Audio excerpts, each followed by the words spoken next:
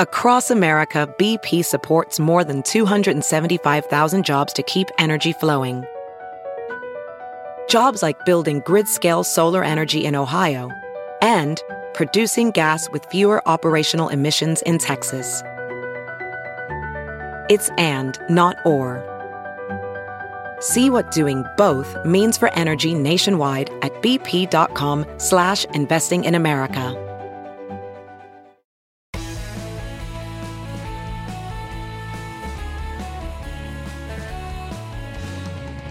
Hello, friends, and welcome to the Bill Press Pod. My name is Jason Dick, and I'm the deputy editor at Roll Call. I'm guest hosting for our namesake master podcaster, who is on vacation. It's August. It's a time when Congress and the White House throw it into a lower gear, typically, especially during an election year like this, when everybody wants to be out campaigning. But this is the year of the coronavirus pandemic, and nothing is normal. Campaign events are mostly virtual. The nominating conventions are headed that way too, and Congress and the administration are still fiddling around trying to get an agreement on another relief package. The need for more aid from the government has taken on more urgency, with new unemployment claims topping more than 1 million new claims for the 20th week in a row. COVID deaths have exceeded 150,000. School districts are struggling to figure out how to safely educate kids as they begin a new academic year. Infection rates might be starting to plateau a little bit around the country, but among the newly infected are people that we recognize here in Washington, like members of Congress. Rodney Davis, who's the top Republican on the House Administration Committee, just revealed his positive coronavirus infection. Mike DeWine, the Republican governor of Ohio, had tested positive. President Donald Trump visited the Buckeye State on Thursday, and the governor initially tested positive, but then it turns out that he got a negative test. He's going to get tested again. Still a little scary. So things are shaping up as a summer of discontent, and oh yeah, the election is just under 3 months away. Joining me on our roundtable today are Hunter Walker, White House correspondent for Yahoo News, Maya King, politics reporter at Politico, and Amanda Becker, Washington correspondent for The 19th. Welcome, everybody. Thank you. Amanda, before we get started, some of our listeners may not recognize your publication, The 19th.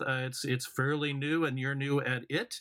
Why don't you talk just a little bit about that before we get right into the news? Yeah, Jason, thank you. So the 19th News is named for the 19th Amendment, which granted women the right to vote. And it's the 100th anniversary of that later this month. And so we just launched this week. The idea was that women are actually the most engaged part of the electorate, and they vote at higher rates than men. But much like politics itself, political coverage is still a bit of an old boys club. So we exist to create news that women actually want to read. And we're at 19thnews.org, and you can also see our stories in Gannett newspapers like USA Today and in other papers across the country. All right. Well, welcome. And just a caveat, Amanda Becker and I go way back. She was a long time ago a roll call, not that long ago, a roll call reporter who helped welcome me to their ranks way back when. So glad to have you on the show.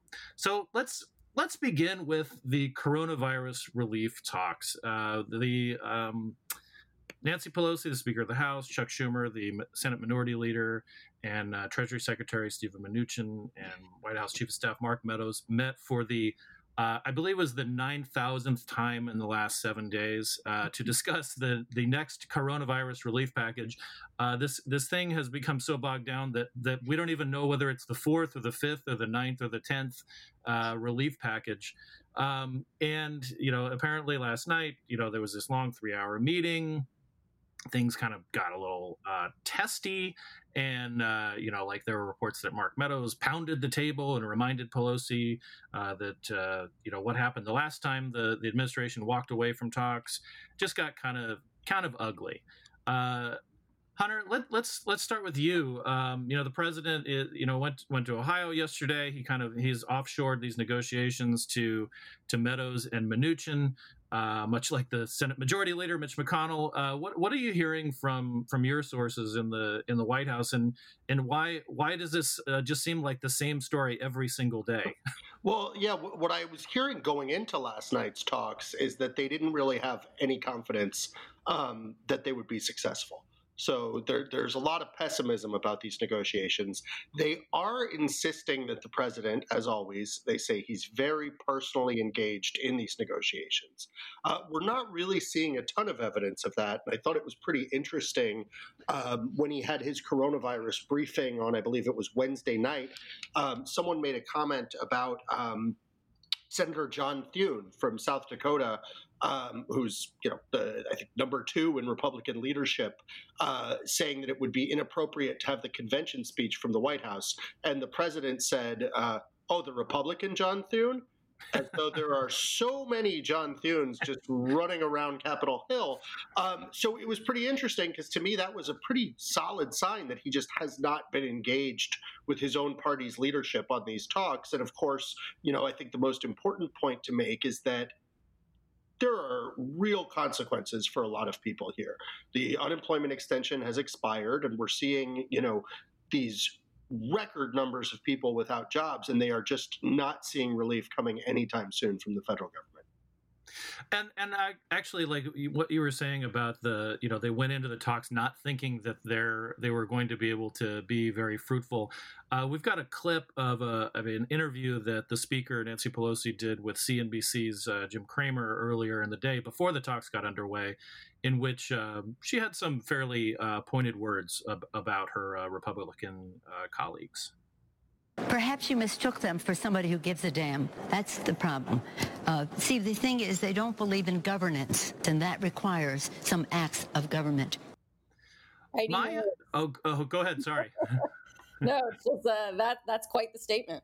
Right. I mean, this is the sort of thing, Amanda, that the speaker is has a well-deserved reputation for being a tough negotiator. And also, she's got to be thinking about the election. Even if she is, has the best motivations to get a deal. I mean, she's got to be keeping this election. I mean, what are you hearing about like some of the tensions that's coming out of just from an electoral standpoint with these negotiations? I can take that one. Yeah. What I am hearing, so I just spent a week in Indiana and Michigan and Ohio. And I can tell you on the ground across America, they do not care who's in charge of the negotiations. They just want it done. And every single person I talked to out of several dozen said that, we are not yet at a point where these benefits should be ended, that people are still struggling, that they're trying to go back to work, but they aren't getting as much hours. That they might have to scale back their hours, even if they are back at work, if school doesn't start in the fall. So I think that every member of Congress should be concerned about this and working on this. Maya, what are you hearing about just who is the more nervous about this? I mean, obviously we've got a split Congress with Republicans controlling the Senate and Democrats in the House, so we have this kind of balance of power. But who stands to lose the most from a campaign perspective? It's a really interesting question. It's tough. I think both to Amanda and Hunter's point, there's a lot on the line for people right now. Like constituents across the country are saying, look, I really don't care who makes these final decision, but I have food to put on the table and I need a job. I need money. And I mean, I think that's what this boils down to. The biggest losers right now are the American people, I would say. But it does put a lot of pressure, particularly on Democrats who have been coming out and saying, we're not getting the money that we need. We haven't come to a consensus on exactly how much funding we're going to be able to provide. And I think a number of Democrats, particularly those in advisory roles, are saying, look, Republicans aren't coming out and saying the same thing. Why aren't you going back to the table and fighting? I mean, this is what we put you in office for, essentially. So it's really hard to tell exactly who should be more nervous here. I think Democrats are hoping to make good on their promises, and Republicans are hoping to just hold on to their increasingly sensitive seats. And so, I mean, with that, it really just all depends. But the bottom line is they need to come to some sort of a consensus before people really start panicking. And if I may, I think it's important to pull back here a little bit because, we're talking about these negotiations, we're talking about potential electoral consequences, but the reality is that America's entire coronavirus policy seems to have been dictated by our government, and this I would implicate both parties in this, our government's disinterest or lack of willingness to giving people social welfare. We sort of knew in March what was going to be needed to combat this virus, an aggressive lockdown. And the objection to that here in America was always economic. We saw other countries really shut down for 4-ish weeks. In England, they had a scheme to pay people 80% of lost wages. We never reached that level, and we never reached a proper lockdown. And that's part of why we now have these death rates and these numbers that you're not seeing anywhere else in the developed world. So I think that's the backdrop here, is that there's argument over whether local aid should be there. There's argument over whether the benefit should be at that $600 level that it was initially at. But the reality is, part of the reason that we're not back on our feet is that we didn't just cover people's incomes in the first place. So it was sort of this penny wise and pound foolish thing. It's easy for Pelosi to stand up there now and say Republicans are being callous, but I do know, within the Democratic caucus, there's a lot of upset towards her and how she's handled Trump in general. And I think as much as we can say the White House is to blame for not sparking these negotiations earlier, Nancy Pelosi wasn't exactly making this point, a month ago, 6 weeks ago, as this deadline loomed.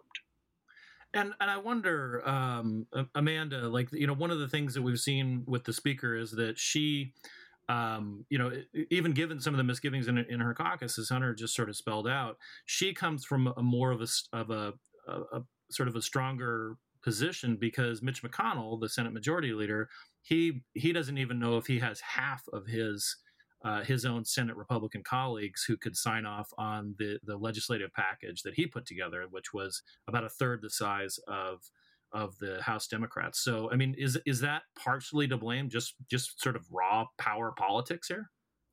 I mean, Pelosi, I think her greatest strength is keeping her caucus in line behind her. She is very good at that. And I did not see any indication that at this point in time, voters are blaming one party or the other. And that's who matters here is voters.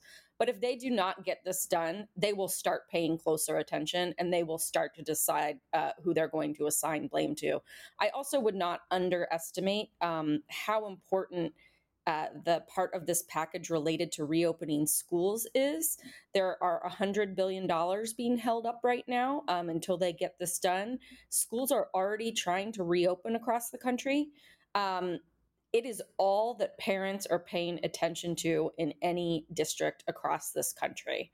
And so if Congress does not get this done soon, then people, I think, will start deciding, Pelosi's responsible, or McConnell's responsible, or Trump is responsible. And Maya, I wonder, I have this strange, sort of history of before becoming a journalist, I was a teacher, and I can't imagine what it would be like if I was still in the classroom getting, wondering if I was going to be heading in. I mean, is part of the issue here that we just have so many different types of school districts? I mean, no one decision is going to be the same as the other, but we kind of expect that there will be some uniformity. Well, I think you just hit the nail on the head. No one decision is going to be like another. And I think that also has to do with the allocation of resources, because what we're also talking about here is the impact of the structural inequality in this country as well. Obviously, we've already seen pictures from several schools where the hallways are very crowded and students are really not social distancing or wearing masks. But what isn't really being talked about are the students who are going back to communities where they might live with older relatives, or they might work with people who are in that vulnerable category. And so one thing that really hasn't been touched on much that I've seen yet is this idea of the fact that low-income communities are really they really stand to be the most already. I mean, we've already seen, but they really do stand to be further pounded by this virus as a result of the lack of planning and the lack of resource allocation here. All we're hearing right now is just that students need to go back to school and that they need to open the schools. But from folks that I've talked to, I mean, they're just terrified of what that really looks like, yet they really don't have any other options either. So it's kind of a catch-22. And it just like, it goes back to what we've been saying, which is there's really no real plan here. There's not a general direction. And in the end, more people will suffer as a result. We're going to take a quick break here then on the Bill Press Pod Roundtable with Hunter Walker, Maya King, Amanda Becker, and me, Jason Dick. Today's podcast brought to you by the great Teamsters Union under the leadership of President Jim Hoffa. The Teamsters are a real powerhouse in America's labor movement. In fact, our largest and most diverse union of all, with 1.4 million members. We think of them as truck drivers, which they are, but also this, as they say, they represent every worker in America from A to Z, from airline pilots to zookeepers. We salute the good members of the Teamsters Union, thank them for the support of the podcast, direct you to their website to find out more at teamster.org.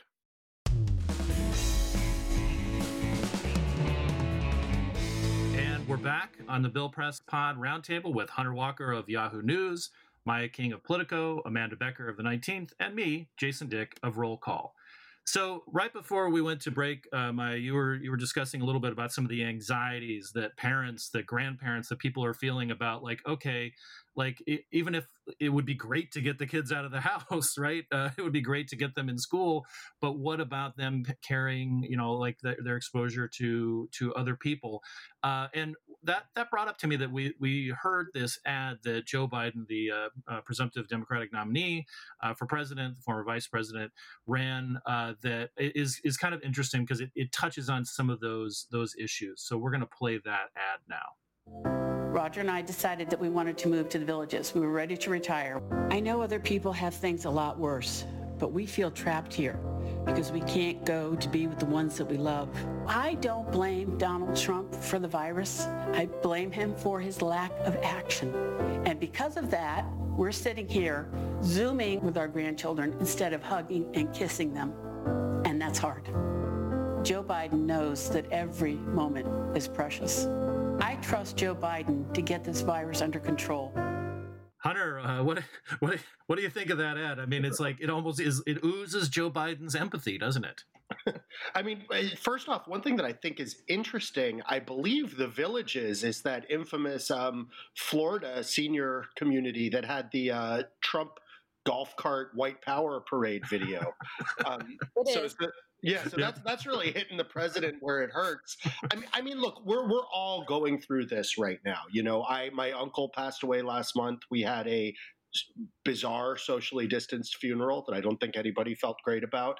As Maya was pointing out earlier, I think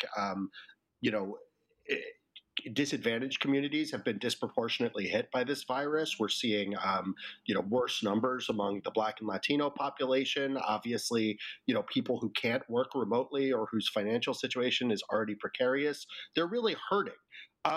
And I think that electorally, obviously, Joe Biden's trying to play this to his advantage. But one thing that we're really seeing is Joe Biden's laying pretty low. He's not, other than ad buys and, these virtual events, he's not out there as much as a presidential candidate would be or even could be in this pandemic.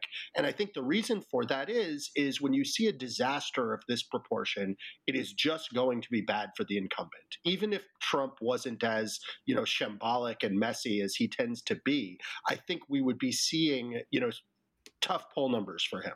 As is, they're really tough. And so I think, when we get back to the House negotiations and the presidential race, the same thing is true. The Democrats are in a relative position of strength because even if voters do start to pay attention to, Pelosi's timeline for handling this or something they don't like that Joe Biden said, the anchor is still going to be focused on the incumbent. And I think that's part of the reason you're seeing, I think NBC's electoral model came out last night and had Joe Biden up over 300. I mean, all the numbers are trending towards a landslide. And I think that's just due to all of this upset, anger, and struggle people are going through.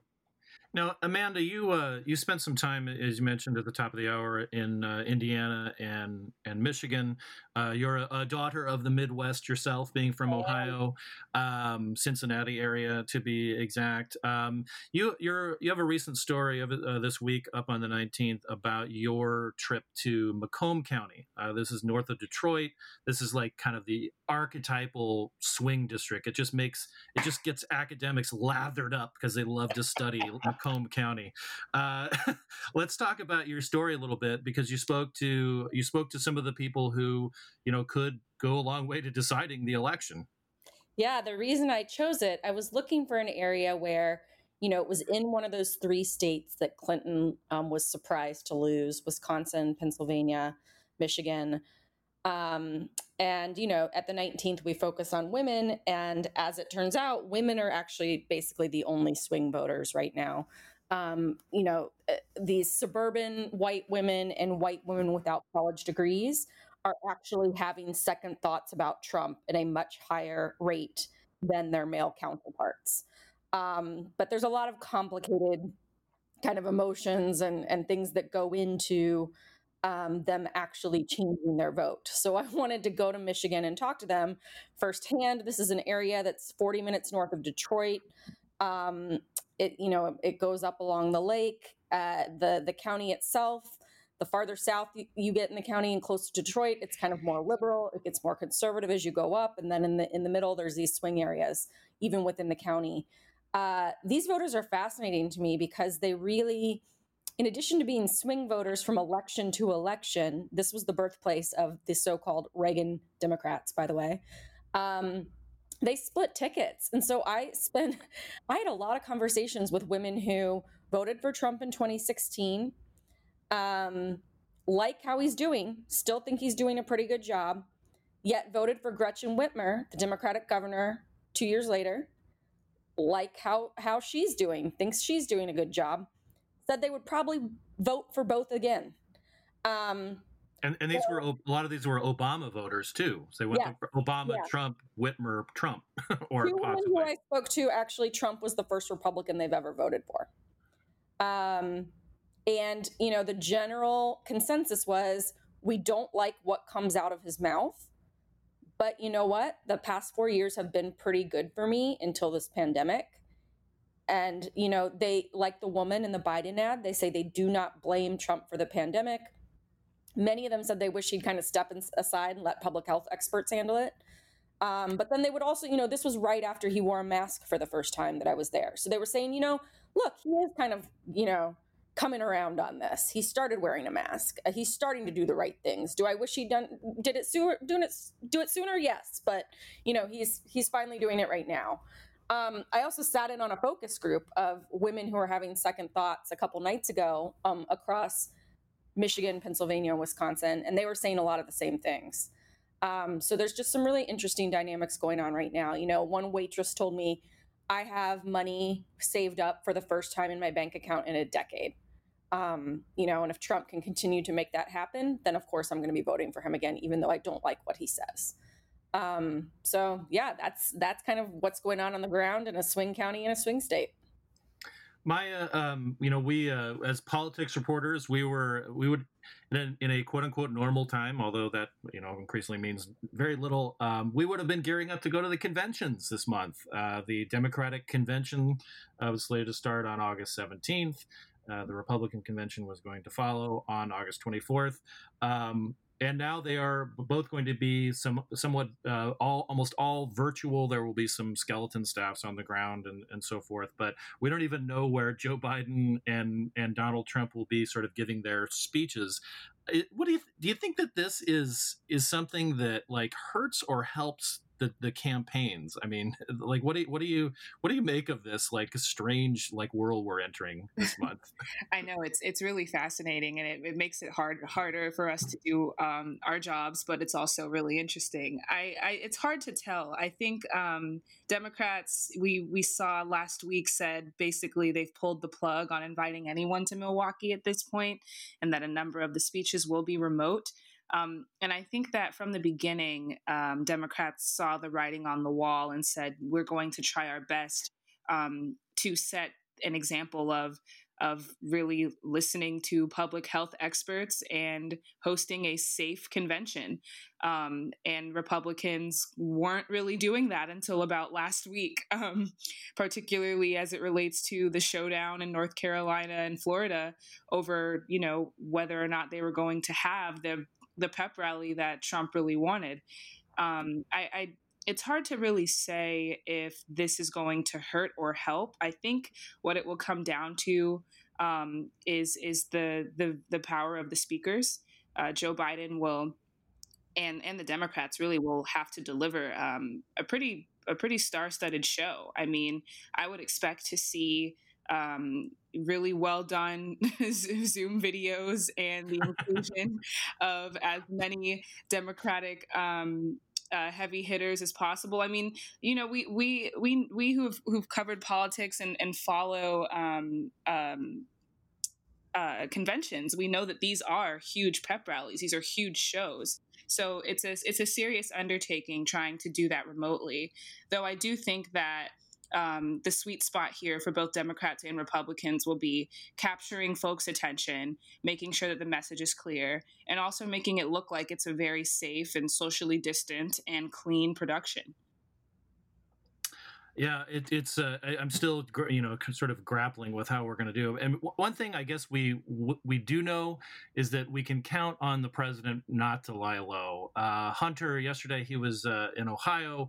We mentioned that earlier, and we actually have a clip of some of the things that. Apparently this was this was supposed to be an official event to talk about washing machines at Whirlpool or something, but he had this to offer.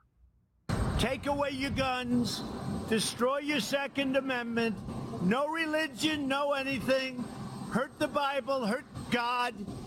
He's against God, he's against guns, he's against energy, our kind of energy. I don't think he's going to do too well in Ohio. I'm almost speechless. Hunter? Yeah, I'm a bit reminded of during impeachment when the president had his talking points, his Sharpie written talking points, no collusion, I want no quid pro quo. And people set that to music, and it actually worked really good. It's like an emo or a punk song, no collusion, no collusion. And I think this is like... No religion, no nothing. Yeah, this is like a dark black metal punk hardcore version of John Lennon's Imagine, like no religion, Joe Biden wants to kill you. Like it's pretty catchy. But I go back to what I was saying earlier, which is just that like it almost doesn't matter what Trump does if things are this out of control. In the pandemic, I think that's what we're seeing driving the numbers. And to your point, it has struck me how much we're seeing Trump. As a White House reporter who, came down at the start of his administration, we didn't see him in that press briefing room I was trying to look this up the other day, but it was, I believe, years that he didn't step behind the podium in the briefing room. There was a long stretch of over a year that he didn't do an official press conference. And now it's like every morning we get the email like, come on down, Donald Trump wants to do questions for a half hour. And I think that shows the awareness of the trouble he's in. The extreme nature of the messaging shows the awareness of the trouble that he's in, but it really does. It's not going to come down to pomp at these virtual conventions. It's going to be about the reality for people on the ground. And as I was saying earlier, I really think we just missed that boat to get this pandemic under control. And it's easy to say hindsight is 2020, but I was there in March. We were all there in March, and we know what it would have taken to avoid this, and basically every other developed country did it. We'd be remiss if we did not mention the Veep stakes. We would it was a long time ago, last week or something. We thought that today Joe Biden would be announcing his vice presidential pick. Amanda, the 19th obviously is interested in this story because he has said that he will pick a woman. What do we know about who are who's on the short list? Right now, people think there are 3 women remaining on Biden's shortlist. These would be Senator Kamala Harris, Susan Rice, and Karen Bass, with Kamala being the presumed kind of front runner in that selection process. Biden, as my colleague Aaron Haynes likes to point out, said he would be deciding on a VP in the first week of August. He didn't necessarily say that he would be announcing that person or sharing it with the rest of us. And we have heard through her reporting and reporting from other outlets that, it's really getting down to a situation where he wants to talk to all of these women one-on-one in person. Of course, that is really difficult to do when you're holed up in Delaware trying to avoid coronavirus. So one of the things that was happening this week is they were trying to find ways for him to talk to some of these women who are still remaining on his shortlist one-on-one. And presumably once that happens, he will be making his decision. And, one of the ways that you can tell that these three women are the ones who are, getting down to the final hours is the amount of oppo that's been dumped on them the past couple weeks. We've seen stories questioning Harris's ambition coming from people in Biden's inner orbit. We have seen stories about Susan Rice's investments. We have seen coverage of Karen Bass's speeches that she gave at the opening of a Scientology center. So, the more oppo you see being dropped on these women gives you a really good idea of who's still on that short list. All right, we're starting to run a little short of time, but I do want to talk about our favorite stories of the week. This is our opportunity to discuss something that may not be. I mean, it may be political, it may not be, but it's a way that we kind of sign off and talk about something that we saw that was like, oh, I'm really glad I read that. Maya, let's start with you. Sure. So the story that I've brought is from the Texas Tribune. I thought this was really interesting. Inside the Trump campaign's effort and struggle to win over Black voters in Texas. This reporter, Alex Samuels, went to a Black Voices for Trump event, and she and the speaker were the only two Black voices, or I guess the speaker really was the only Black voice in the room. The entire group was older white voters in Texas.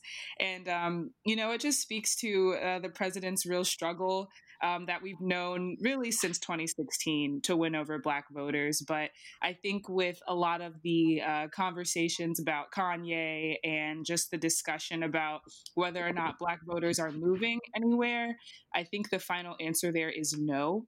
And this was just a really interesting and also kind of funny look at where things stand with the Trump campaign and African Americans right now. Hunter, what about you? Man, this question gets tougher and tougher every time as the news is just so dominated by Corona and thoroughly depressing. I guess I'll go with the Vice story by Cameron Joseph that detailed how some of these there's been a lot of reporting, particularly from Vice and New York Magazine, about how Republican operatives are linked to the efforts to get Kanye West on the ballot. In Cameron's case, he got an email where one of them was literally approaching another Republican saying, would you be an elector for Trump? There's a veteran operative named Rachel George in Colorado. And she said, I'm quote unquote in on the joke and looking for other people who are in on the joke. But I think, Amanda was alluding to this earlier. These things are a lot more complicated. And quite frankly, it seems apparent that certain Republicans are trying to help Kanye, thinking it will hurt Biden. But I just think the electorate is much more complicated than that. And assuming that Black voters are going to back Kanye just because he is Black or is a rapper seems really out of touch and frankly a bit racist to me. On a better note, I will tell everybody I have been binge watching the phenomenal reality television franchise 90 Day Fiancé. It's great. Perfect quarantine escape. I especially recommend 90 Day Fiancé Before the 90 Days Season 4. Transcendent reality television. Excellent. What about you, Amanda? I wanted to find something that was different because, as Hunter said, coronavirus really dominates kind of everything these days. I loved a story in the Los Angeles Times by Esmeralda Bermudez. She had put out a call on Twitter a couple weeks ago asking people to share their stories. Her original tweet said, "My mom cleaned houses for many years. Her clients were busy people." She talked about how she is now at the LA Times and asked people to share their stories about their working class immigrant parents and the sacrifices they made to get them to where they are today. So that story ran, I believe, yesterday in the Los Angeles Times. The headline is, "On the shoulders of our parents, the cooks, nannies, and gardeners, we've traveled far." Excellent. I too have had trouble. I've always struggled with this part of because there's just, it's hard to get away from the news. And I thought that I had something, even though I was a little wary about doing a retro thing for 2 weeks in a row because I was on the Roundtable last week. I initially had thought Pete Hamill, the legendary journalist from New York, had died this week, and I was looking at his December 1st, 1989 Esquire piece, "Tea Without Sympathy," in which he talks about the Donald Trump phenomena of the 1980s, and I thought, oh, this is a good way to wrap up. And then I just couldn't do it because I also realized that yesterday was the 75th anniversary of the bombing of Hiroshima, and so I just kind of stopped and thought, like, no, it's weird to think, like, to just assign value to an anniversary because it's 70 or 75 or 10 or whatever. But this was there was a story in the Washington Post that just sort of stopped me in my tracks, and it was about a 7-year-old Japanese American kid, Howard Kakita, who was in Hiroshima. His parents had left him there before the war started with his grandparents, and then after the war started, he was kind of trapped, and he was in Hiroshima on August 6, 1945, and it's just a great story, that talks about the way that he dealt with it and was reunited with his parents, and then eventually he still gets checkups from the Japanese government. They pay to have his health checked out. He's 82 years old. There's fewer and fewer survivors of Hiroshima, but they're still being monitored by the Japanese government. And I don't know, it's a great story, and also just a reminder that this is the world is bigger than Donald Trump, even though it's hard to remember that sometimes with our news. So all great stories, and I highly recommend all of them.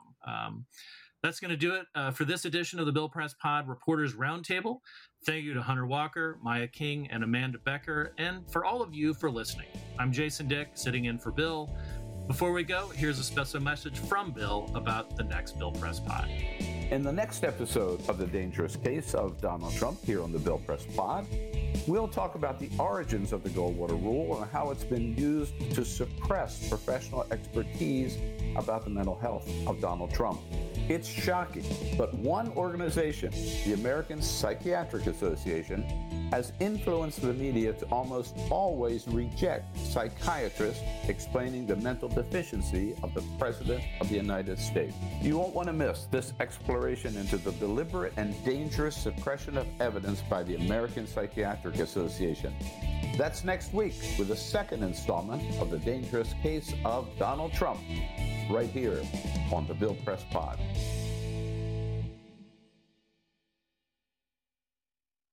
Look around. You can find cars like these on AutoTrader. New cars, used cars, electric cars, maybe even flying cars. Okay, no flying cars, but as soon as they get invented, they'll be on AutoTrader. Just you wait.